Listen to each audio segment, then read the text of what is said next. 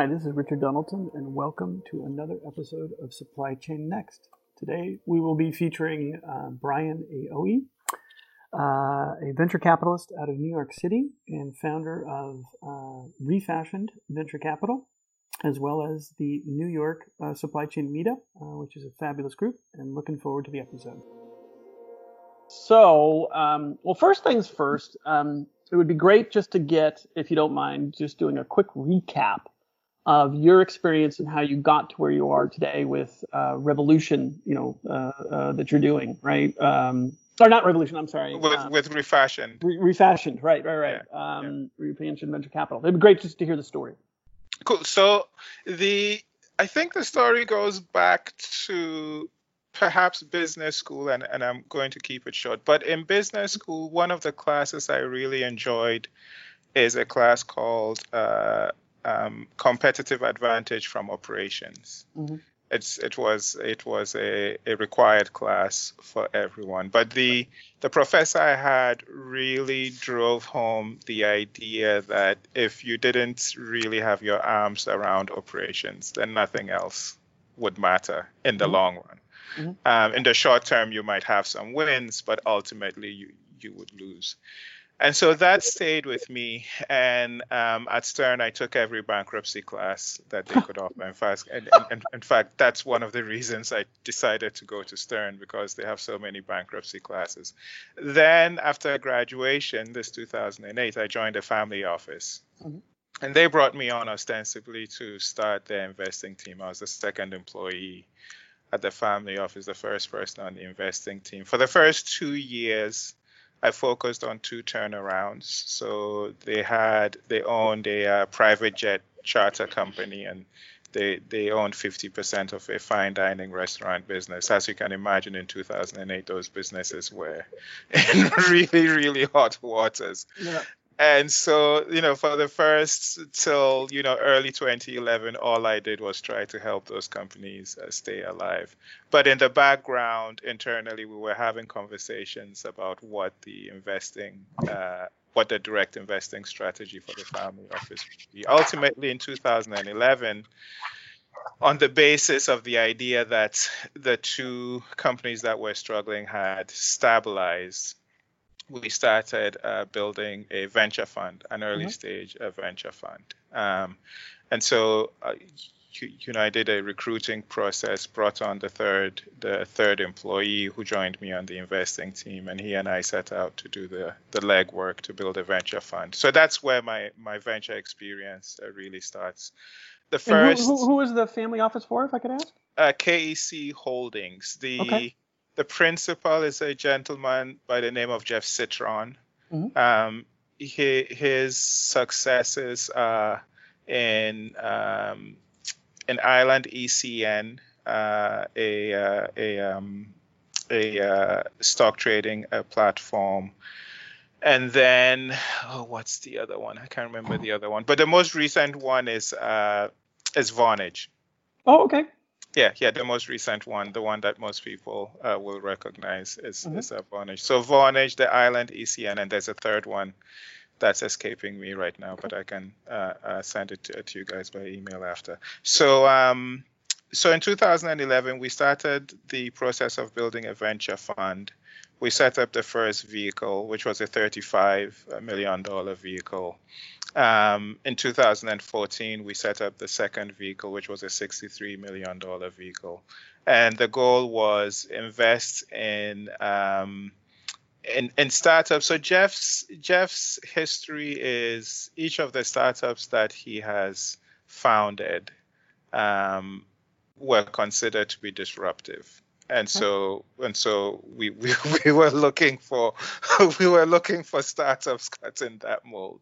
Okay. When the first vehicle was a generalist fund, a generalist fund run by a team of generalists. The second was also a generalist fund run by a team of generalists. But at that point, we started thinking by the third fund, we should probably each pick a specialization. Mm-hmm. And we figured the way to do that is for each person to figure out what you're most interested in, what really gets your juices, what really gets your juices flowing. Yeah. And then that would become your specialization. And we figured if we did that, we should be able to cover the breadth Yep. of sectors and industry. So it's during that process that I honed in on supply chain, broadly speaking. And so I'd say by 2015, I had let the team know that this is where my interest was gravitating towards. And by 2016, it was pretty certain that that was it. In fact, in 2016, I authored a blog post on trucking, Mm-hmm. which, to my complete surprise, was very, very well received, both by executives in the industry, by startup founders, by other investors, and by academics. Mm-hmm. It took me completely surprised because I was just trying to wrap my head around what the hell is going on in this massive industry. Mm-hmm. And that ultimately led me to an update on that piece, which happened in early 2017, and then a deep dive in shipping. And that also blew my mind. And so those 4 blog posts are really what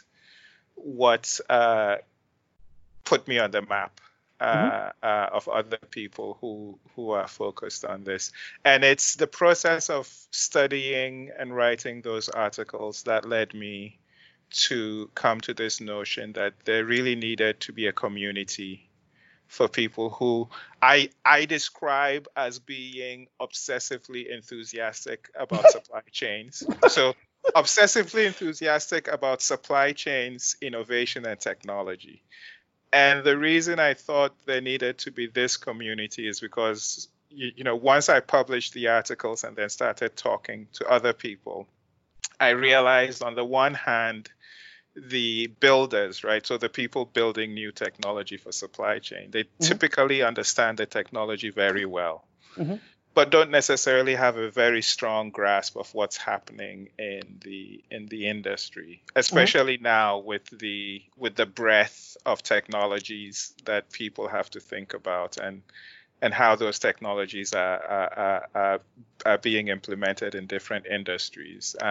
It tended to be, right, if you understood blockchain extremely well, you didn't necessarily understand the corresponding problems in industries as well as you needed to. And then the buyers, the people in industry who are looking for new innovations to help them solve specific problems that they were dealing with, they understood the problem really, really well, but didn't necessarily have a complete grasp of which specific technologies they should be thinking of implementing. And even if they did, which of the many startups that they encountered were more worth spending time on.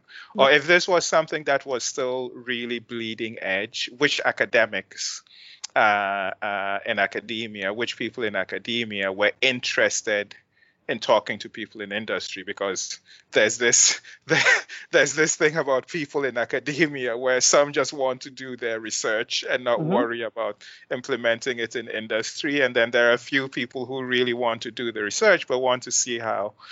And so that was the idea that led to the formation of the New York Supply Chain Meetup, an open, multidisciplinary, grassroots-driven community where we could bring really anyone who, like I said, is obsessively enthusiastic about supply chain, innovation, and technology together. And the idea there was that, the supply chain problem is really the same problem in every industry. It's just because the industries are different, you solve it slightly differently. But basically, what you're trying to do is to deploy scarce resources in an environment that is dynamic, uncertain, and changing. And, the assets that you have to do this with are limited.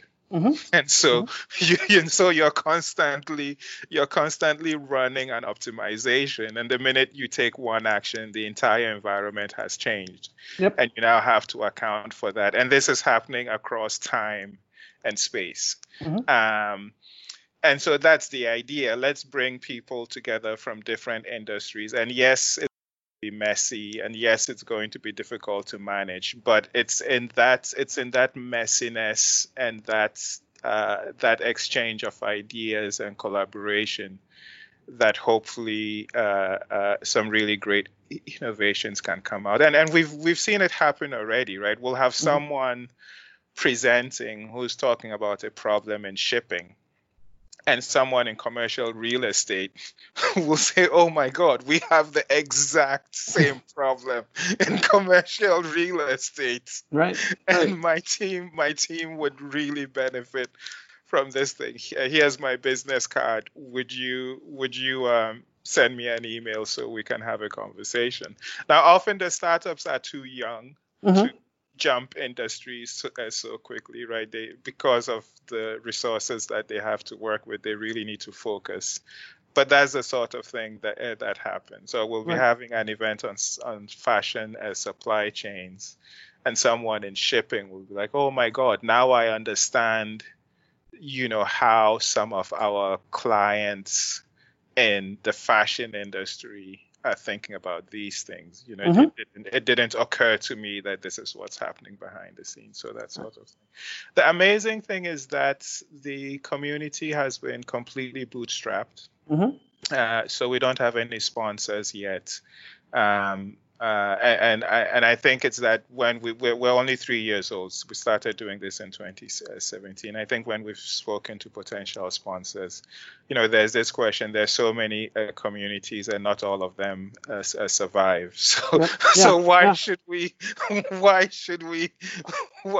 believe that you guys are going to stick around?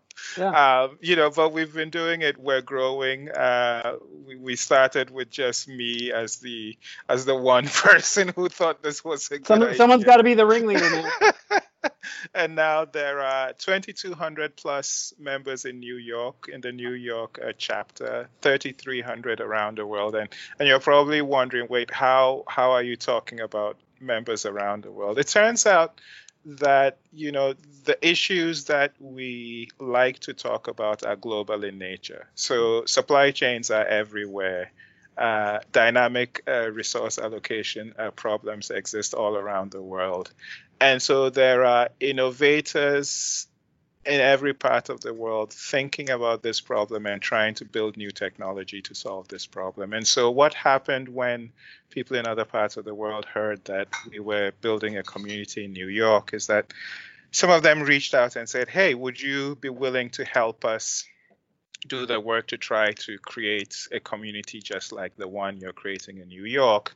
And by the way, we want to be directly connected to your community in New York because, if our startup succeeds, we would love to have a presence in New York to have access to people who can help us set things up in New York if we needed to." And so that introduced the idea of maybe going from just a meetup in New York to a federation of chapters, all sharing the same goal and all working to advance this idea.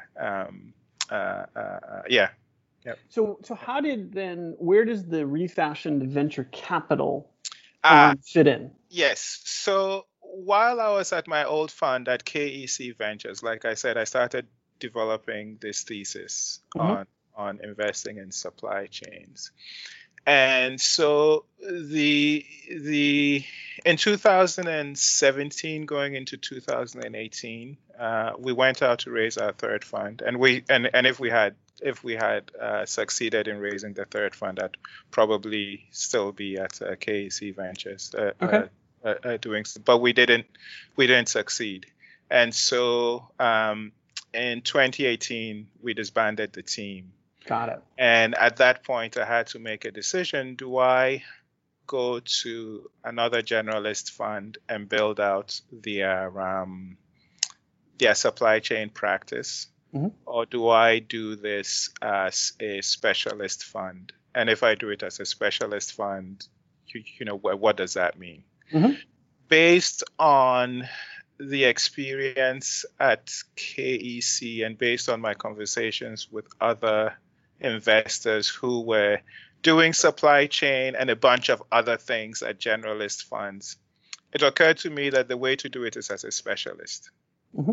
So this is very much the Dave Anderson model, right? You hone in on supply chain as the thing that you're focused on, which would not be dissimilar from any venture fund that like segments sales kind of focused technology investments or marketing focused technology investments or HR technology focused investments, right? Okay. Right. The thing that I think maybe differentiates us from other folks is that our definition of supply chain is probably more broad, right? Mm-hmm. So for us, a supply chain is really any network of organizations that work in collaboration to aid the procurement and production and movement of goods from producers to suppliers, right? So any network of that sort is a supply chain. Mm-hmm. And we think about the supply chain as having very broadly two big parts. One is information has to travel between all those organizations in the supply chain. And then physical goods also have to travel from the producers to the end customers. And so that's how we think about it. And like I said, this is something that cuts across industries and economic sectors and whatnot. So focused in terms of being a supply chain fund, supply chain management, supply chain logistics, and supply chain finance. And then we do this across industries. That's the idea. Let me ask you a general question here. So in your experience, right, I mean, you clearly didn't set out and say, oh my God, I'm going to go start up a marketing focused fund. Because that's pretty crowded. It's a crowded space. It's been around for a while, right? Yes. So the question really is, why supply chain? Why now? How come supply chain has either just missed the radar of investors, and why is it now all of a sudden so hot that you decided to go? You saw a gap and started your own venture fund to go after this space. Because it's, I think, one of the underlying question here, and part of the reason for the article is to say, the biggest piece of the enterprise is the supply chain. It's the least technically advanced, and it's the least invested in space to date, and that's all changing. So yes. The underlying question is like, how is it all these venture capital people and private equity people have missed this space or continue to miss this space, and why is there room to come in and start something now from your perspective? So that's a great question, and I can't remember when I wrote the article. It might have been 2014 or 2015, but I wrote an article. I think the title was "How Early Stage Tech Startups Can Gain a Competitive Advantage from Operations." So one is that historically, operations and supply chain more generally, and I'll describe the distinction. Operations is basically the portion of a supply chain that rests within the four walls of a company, right? So the part of your supply chain that's inside your business, you call that operations. Everything that is important for what you do, but that sits outside the four walls of your company is your supply chain. So naturally, operations and supply chain are interlocking things. Generally, people have talked about operations as the back of the house, right? It's like there's this pejorative, disdainful. Oh yeah, those are back office people, right? Those are back office people, etc., etc. The irony is that if you didn't have the back office, there would be no need for company. There'd be no need for a front office, right? Operations is how you produce things. And the only reason you have marketing is because you have something to sell. If operations did not make things, you wouldn't need marketing. And if operations did not make things which you sell to people who then owe you money, you wouldn't need a finance or accounting. You wouldn't need a finance or accounting department. Now, I think the thing that people who didn't, and my experience, my professional experience before I joined KC Holdings and KC Ventures has always been in the back office, right? I've always been part of the operations segment of a company. And I think what people don't realize, and even I did not really realize this until just last semester when I was teaching it in my course at NYU. But for any company across industries, generally costs related to supply chain can account for anywhere from 30% to 80% of sales. Totally. Right, the cost that you spend on operations, supply chain, and all that stuff can eat up to 30%. With restaurants are on the low end, around 30%ish, and I think energy is at the very high end, around 79%. So any innovations or technologies that can help you that can help a company get their arms around those costs is really big. And in fact, there's a way to look at this question where you can say, hey, company A wants to improve their profit margins. And there are two broad strategies that they can take. One is the marketing driven approach, where they invest in marketing, they increase demand, et cetera. And how will that play out? And another is a supply chain focused approach, where they drive down the costs in their supply chain. It turns out that if you do that analysis, driving down the costs in your supply chain is always the strategy that will win. Because I was just going to jump in on that one, and just to sort of put another wrapper around that, is the one thing that your sales marketing efforts are going to yield and run up against is the market itself will dictate the price. Yes. You can't control that. Right.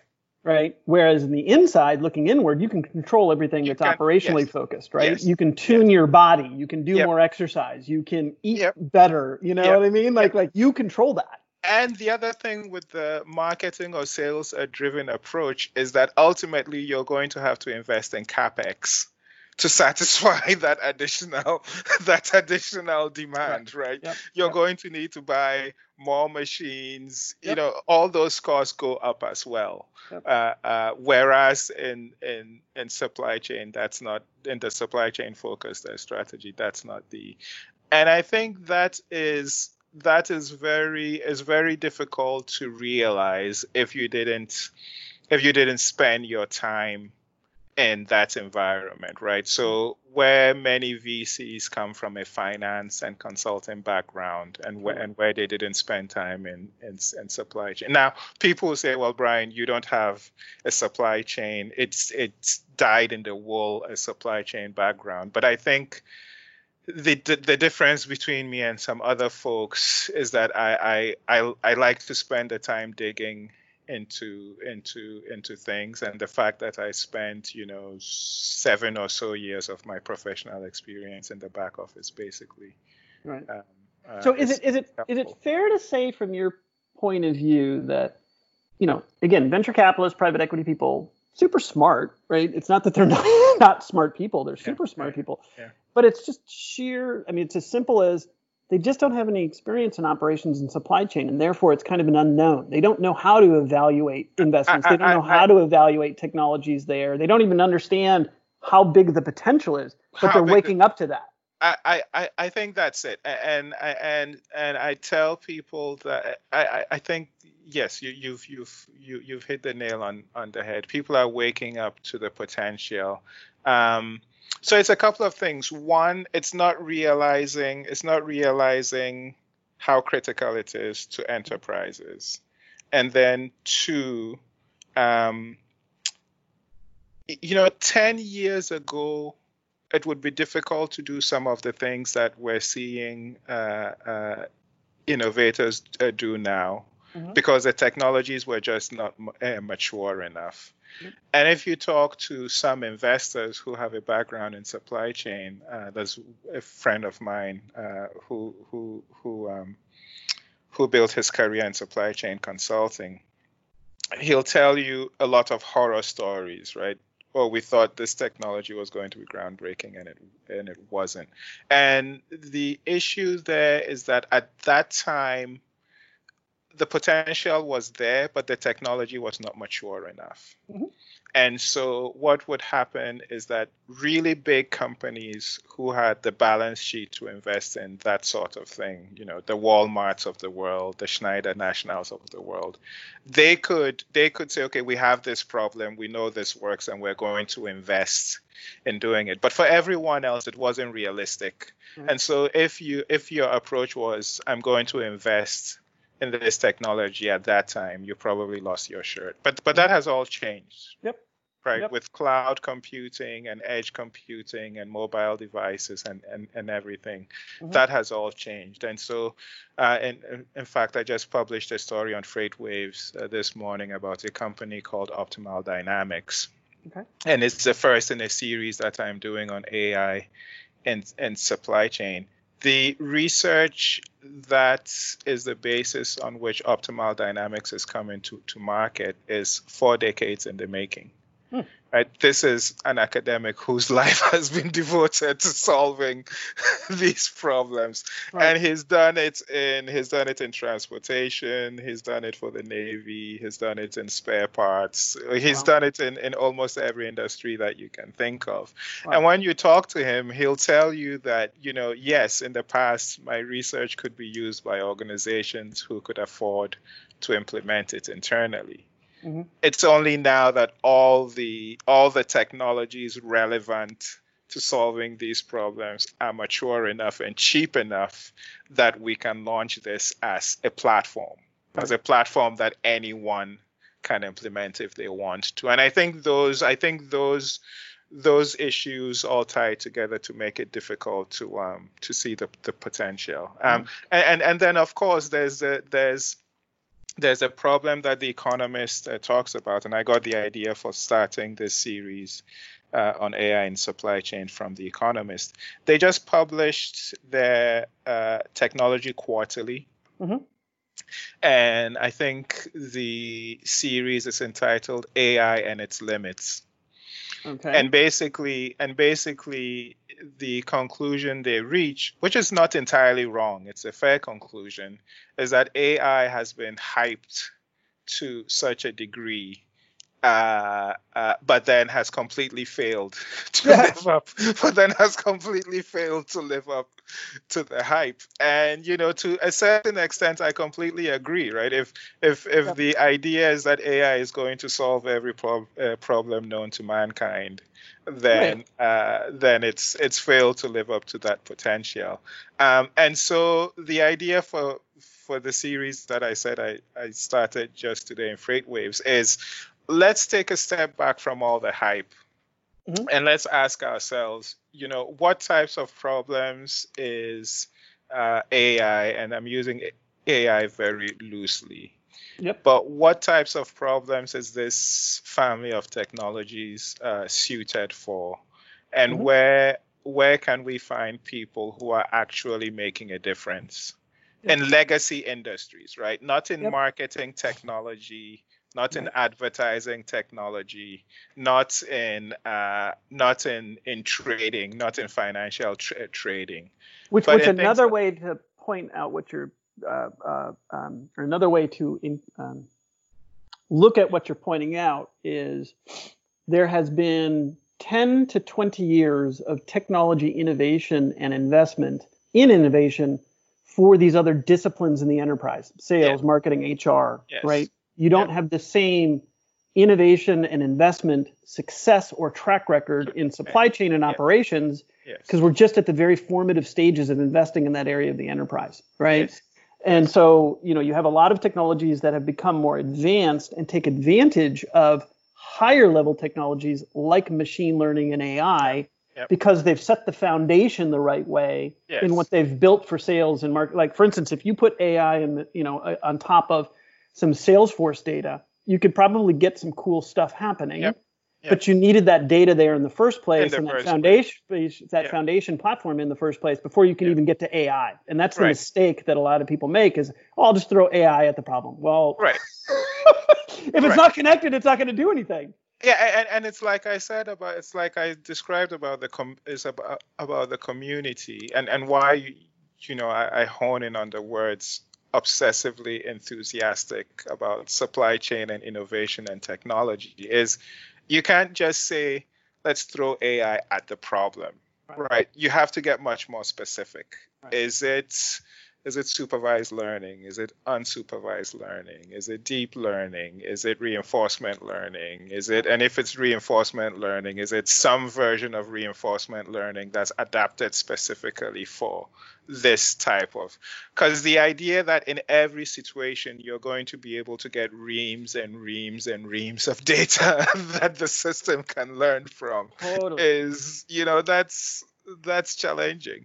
Mm-hmm, mm-hmm. So that comes back again, comes full circle to, again, kind of the question at hand and kind of looking forward is, there is and has been a gap in investment, both from venture capital and private equity in the area of operations and specifically supply chain, even though they're inexorably tied.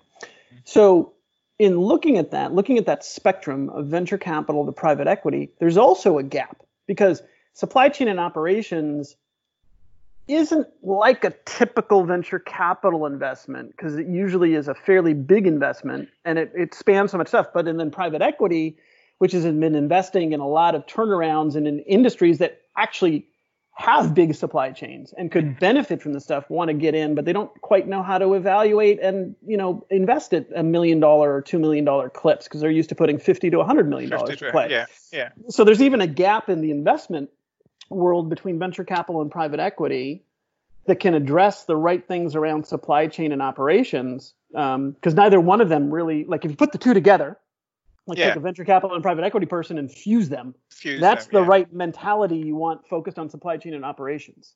Yes, that's the right, because the private equity person, like you said, will be investing in large companies where some investments in technology that works, for various aspects of operations and supply chain would make a big difference. Yep. And the VC has their ear to the ground on what's just coming out that needs, a first adopter.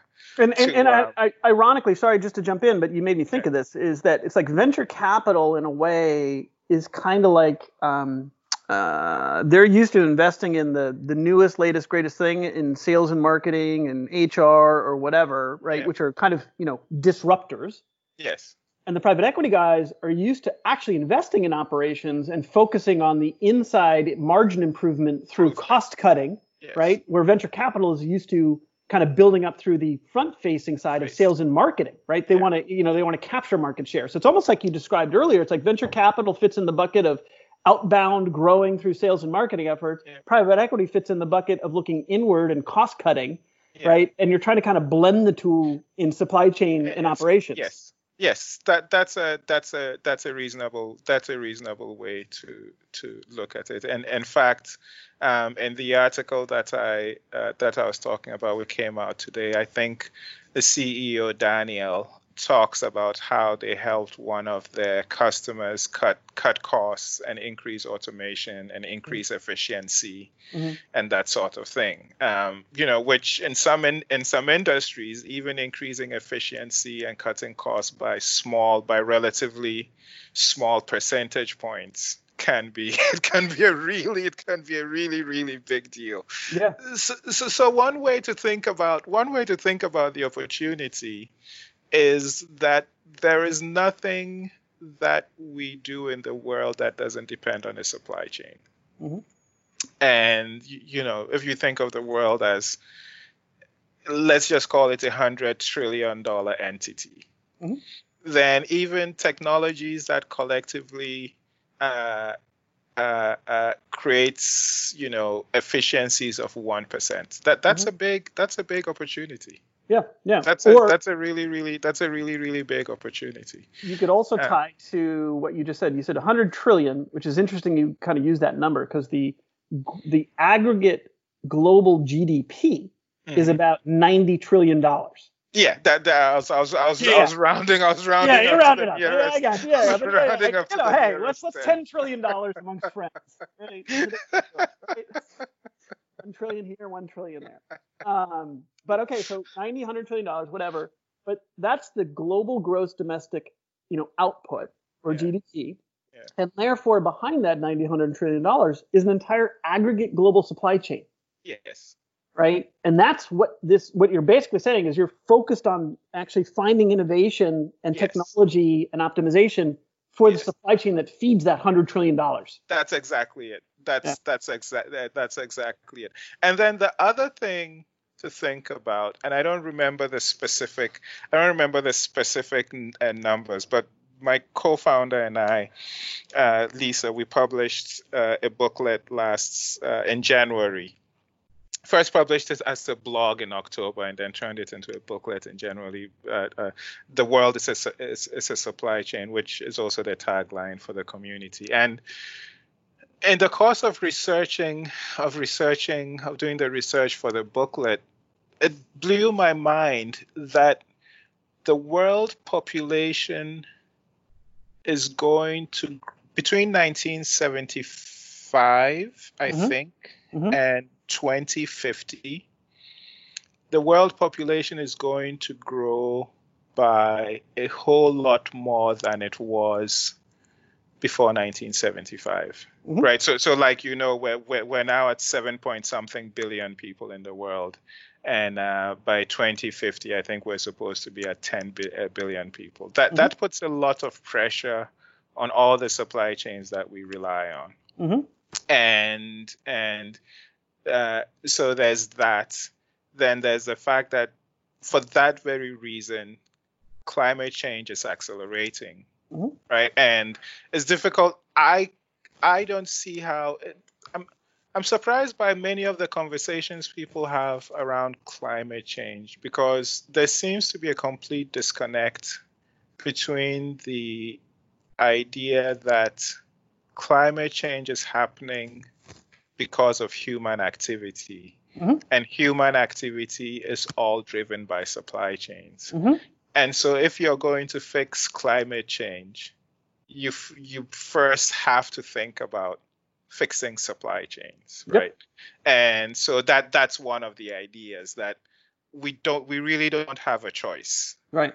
To think long and hard about how supply chains are built, how they are operated, and how they need to change in order for climate change not to kill us all. Well, this goes back to the slide I shared with you, which is also the numbers that are sitting out there, which is, the world pulls out of the earth 90 gigatons of stuff. Yep. Half of which is for food, half of which is for the supply chain, right? Yep. And those 90 gigatons contribute to 50% of the greenhouse gas emissions, right? So there's immediate tie to those. Yep. Right? So if you're altering the supply chain, it's going to have a direct impact on the 90 gigatons of new stuff you're using, that you want to pull out. Yeah. Which directly then corresponds to the output of greenhouse gases to manufacture and redo all that stuff. And you can tune all the things in the middle of all of that.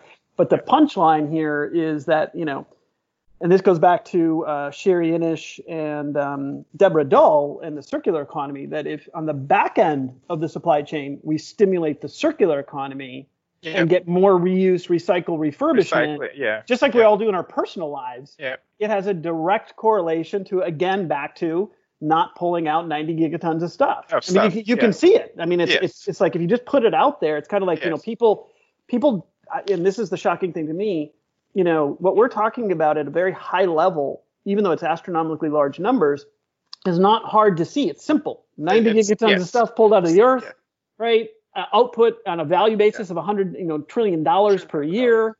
Right. It's like, and you could see how that's used and manufactured and then reused.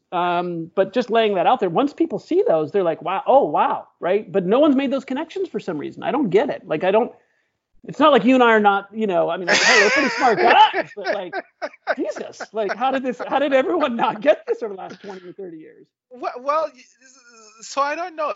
I mean, when I first would talk to people about the community, right? So first it was like, oh my God, trucking. Like, what could possibly be exciting about trucking, right? Oh my God, shipping. What could possibly be exciting about shipping? Then why are you building a supply chain meetup? Isn't supply chain the most boring thing? Isn't supply chain the most boring thing? But when you think about the sheer numbers and the sheer like, this is something that's essential. Yep. This isn't a nice to have. This isn't, oh, we do it if we like. This is something that has to happen. And so I tell people who will listen, I really think this is the biggest investment opportunity that we're going to see in the next couple of decades. Oh, total agreement with you here, but you again made me think about an enterprise when times are tough, right? And we talk about supply chain. Let's talk about prioritization. Where do the budgets get slashed first? Sales. Marketing, HR. It's not supply. Right? It's not supply chain. It's not supply chain. It's the least recognized. It's not supply chain because if you're cutting even your own decisions show you it's the most important thing you have. You don't treat it that way. Yeah. Yes. Yeah, which is to me just like a head scratcher. It's like, wait a minute, because that was my experience at eBay when I was sitting and talking about budgets when I first took over the supply chain there. And I was like, God, I manage $1 billion here. That's like nearly 1/3 of all the expense of eBay. Yeah. Yet, no one pays attention to supply chain. I'm like, how are you guys not paying attention? We're 1/3 of the entire budget of the company. Actually, if you count it more accurately, it's probably much more than 1/3. I agreed. Oh, it's closer to 50%. It's to be honest, probably much more than 1/3. Yeah. Yeah. I always tell people, kind of like you say, that supply chain generally controls 50 to 80% of your budget, even though you don't realize it. Even though you don't. Yeah. So let me also kind of move on. I want to be conscious of time as well, because I don't want to take too much of your time, and I literally could spend the entire day with you. So this is hard to constrain myself, but. Let me stay focused back on the venture capital side of the story here. So kind of looking forward, and you kind of talked about this. Why are you, for all the reasons that you said, but just look forward. Why is supply chain the biggest thing to come out now for investors? And how do you see the investment community, over the next year or two kind of rallying around that, right? Because you're at the forefront, right? You're very much at the vanguard, right? I think there's I know I have a lot of conversations with investors, but they're just kind of scratching around, right? They're not jumping in yet. It's changing, but go ahead. Yeah. I think, and I would say that we're more similar than dissimilar to Dave. Yeah. I really think this is something that requires complete focus. And that's why I keep honing in, as much as people chuckle when I keep honing in on, it's the sort of thing that you have to be obsessively enthusiastic about, right? And I think for me, that enthusiasm comes from the way I grew up. So I've had the good fortune of living in a tiny village in West Africa, in medium-sized cities in West Africa, in large cities in West Africa, in medium-sized cities in the United States, in large cities in the United States. Right. And one of the things that has struck me over time, once I came to understand how critical supply chains are to society, is that the societies that are economically strong are societies that have advanced supply chains, right, across the three dimensions that we think about them. And so from that perspective, I think it's easier for me to come to an appreciation of supply chains than a lot of other people. And then, going even more personal aspects of what is it that causes you to be so willing to devote the time to this. As a teenager, my grandfather suffered from rheumatoid arthritis, right? And my grandfather is a peasant farmer in West Africa. He died in 1996.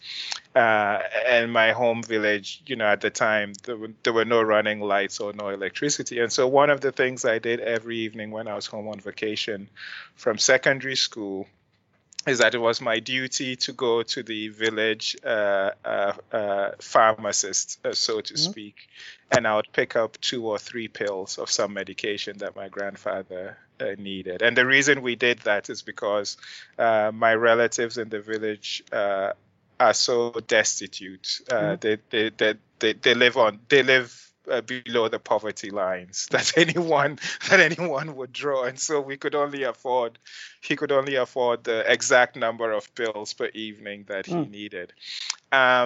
And recently, I think it was in 2019, I was reading an article by the Swiss pharmaceutical Roche, and they were talking about their supply chains in Nigeria, and they said one of the statements they made is to the effect of, because supply chains in Nigeria are so broken, the medications that they market in Nigeria wind up being marked up by between 40 and 700%.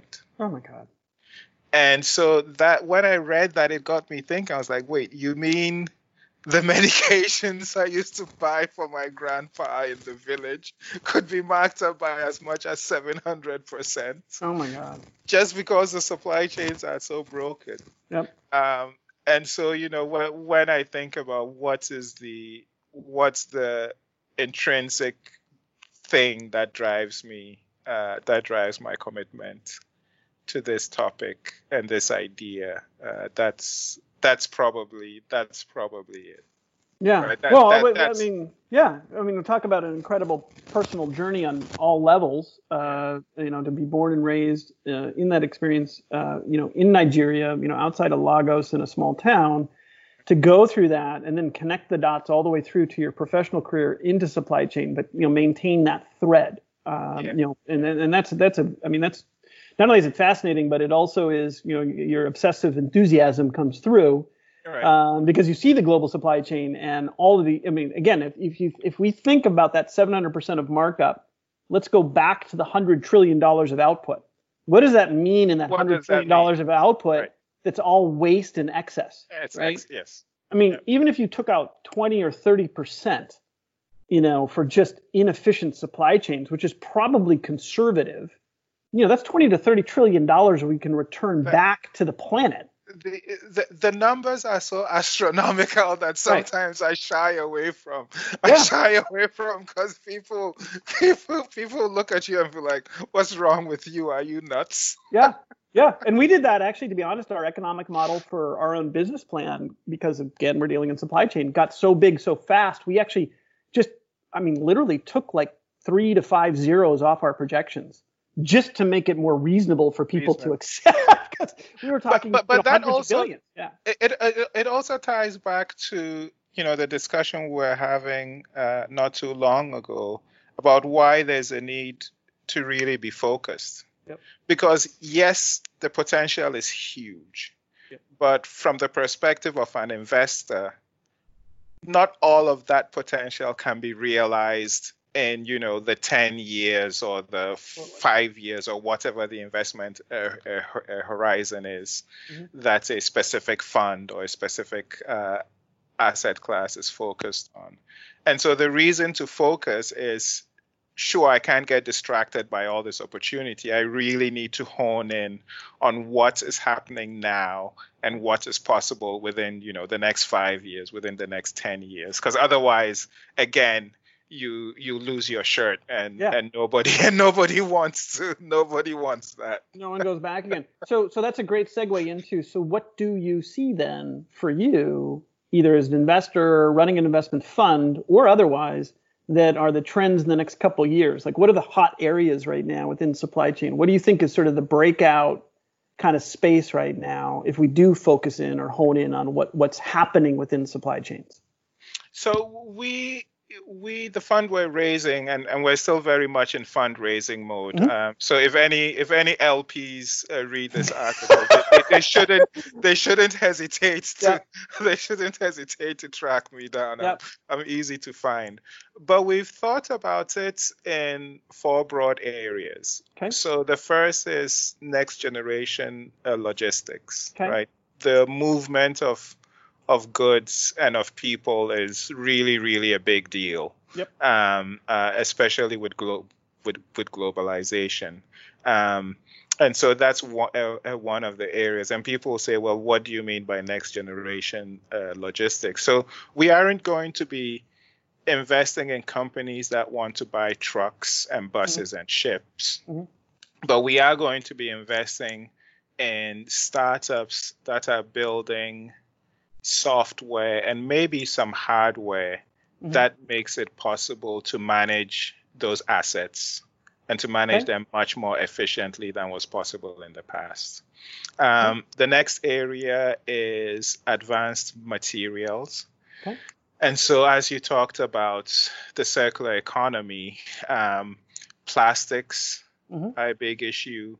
In fashion and apparel, that's a big issue. Waste is a big issue. And so this idea that perhaps there are innovations that enable us to take stuff that would have gone to waste and that would have wound up in incinerators and in landfills, and to turn that into new materials, into raw materials for new stuff that people want to buy. Advanced manufacturing is another area, and so the easy way to think about that is maybe 3D printing. How do we get to a point where not everything is manufactured thousands and thousands of miles away, but maybe a lot of the things that we need most frequently are manufactured much closer to home? And what does that do on any number of dimensions, right? In terms of waste, in terms of pollution, in terms of cost, and so on and so forth. What does that do for how you think about inventory and inventory management? If you can manufacture when something is needed instead of manufacturing it beforehand and then holding on to it and discovering that there's actually no demand for all the stuff that you made. And then the fourth area, and this ties into the series that I'm working on right now, is data and analytics, right? As the world becomes much more digital, as supply chains become more digitized, how do we harness all the data and information that is being generated by supply chains to enable us make better, more accurate, more timely decisions about, what these supply chains should be doing, right? And how they should be doing it. Those are the four areas that we think are most exciting. Some are farther along than others. I think the fact that The Economist published its AI and its limits piece or set of articles suggests that the expectations on the data and analytics side of things are much farther ahead than for the others. But just broadly speaking, those four areas are how we look at the world. And so I'm going to wrap up with a quick question here, and I'll be again just mindful of time here. Keep to the hour. Is sort of in conclusion, are you seeing other investors starting to kind of reach out to you to find out what's going on? On one hand, you're reaching out to Dave Anderson because he's the godfather of supply chain investment. Let's be honest, right? The guy was 20 years ahead of everybody else. I'm actually going to be talking to Dave tomorrow morning, I think. I mean, obviously, it's a small circle. Really, quite frankly, the thought leadership is relatively still small in supply chain and technology and optimization and investment, right? So, even though you're at the vanguard and just getting going, and I found you just because of your posts and everything, right? Let's be honest here. It was your publications, right? Your brand that, I found through just networking and supply chain. So I imagine other people in the investment community are finding you as well. Are you seeing an increased tempo of people kind of coming to you to talk about investment strategies? Yes. And if so, is there a common theme to what they're asking you about? Can you see some trends in what they're kind of? So the common theme is that the people. So first, yes, a lot, and this has been happening since I did the pieces on trucking and shipping, and it's increased a bit more now, just because I've been at it for so long. So yes, people reaching out, and when people reach out with questions, it's generally because they haven't spent enough time on the problem to know if, for example, this value proposition that this startup I want to invest in is talking about, is this a real thing, or is it just smoke and mirrors, right? Is this a real problem? And if they succeed in doing what they say they want to do, could this get big enough for what I need as a venture investor, and so on and so forth. And then sometimes, with like I said, with the actually two large Japanese conglomerates that we've been speaking with lately, and their questions are the opposite, right? Where a big company, and we're looking, and we've been in existence for centuries. Yeah, right. and we're looking at innovative new ideas for the industries that we have a presence in, right? Here's a startup we're looking at. One, have you heard about them? What do you think about what they're doing? Do you know any startups that we should be talking to? And so on and so on and so forth. And I think it's, like I said, it's opposite sides of the same coin. So for the venture investors, is that they aren't steeped enough or focused enough on supply chain, broadly speaking, that they want someone else who only thinks about that to validate what their thinking is, or to tell them they're making a mistake. And then on the other hand, for the huge conglomerates that are looking at really young companies and really emerging bleeding edge technologies. Again, it's the same thing, right? This isn't the only thing they think about, right? Bleeding edge, cutting edge technologies that's not all they think about. And so they look at it and they're like, wow, this looks interesting. But is there someone who knows the team? Is there someone who knows the landscape a little better? Is there someone who knows what alternatives to this exist? So yes, the short answer is yes. Yeah, it's all going in the right direction. You're at the right place at the right time. I apologize. I actually have to have a hard stop at 12 myself, so I gotta bounce. But this is, like I said, anytime I knew the minute we got on the phone. We'd spend hours and hours and hours together. So there may be some follow-up questions here, but this is fabulous. Like I say, I'm obsessively enthusiastic about this. I can tell. I can tell. It's awesome. I love it. I mean, we can be obsessively enthusiastic together. I can talk about supply chain. I kid you not. There was one time to let you know how bad this could get. There was one time I was invited by an organization to spend some time with them in Atlanta. And it wasn't till we wrapped up in the evening that I realized I had been talking nonstop for 12 hours. Oh my God. About venture capital and startups. Oh. I started talking at 10 a.m. in the morning, and we didn't wrap up till 10 p.m. in the evening. And I was like, oh my God. Wow. Wow. That's awesome. That's awesome. What a good story. This was in spring of 2018. Yeah. Was that with the World 50 group or? No, it was with an organization called Digital Undivided. Okay, cool. All right, well, let me let you run. Again, so appreciate the time. We're going to take this content, wrap it up. I'm just going to stop the recording here.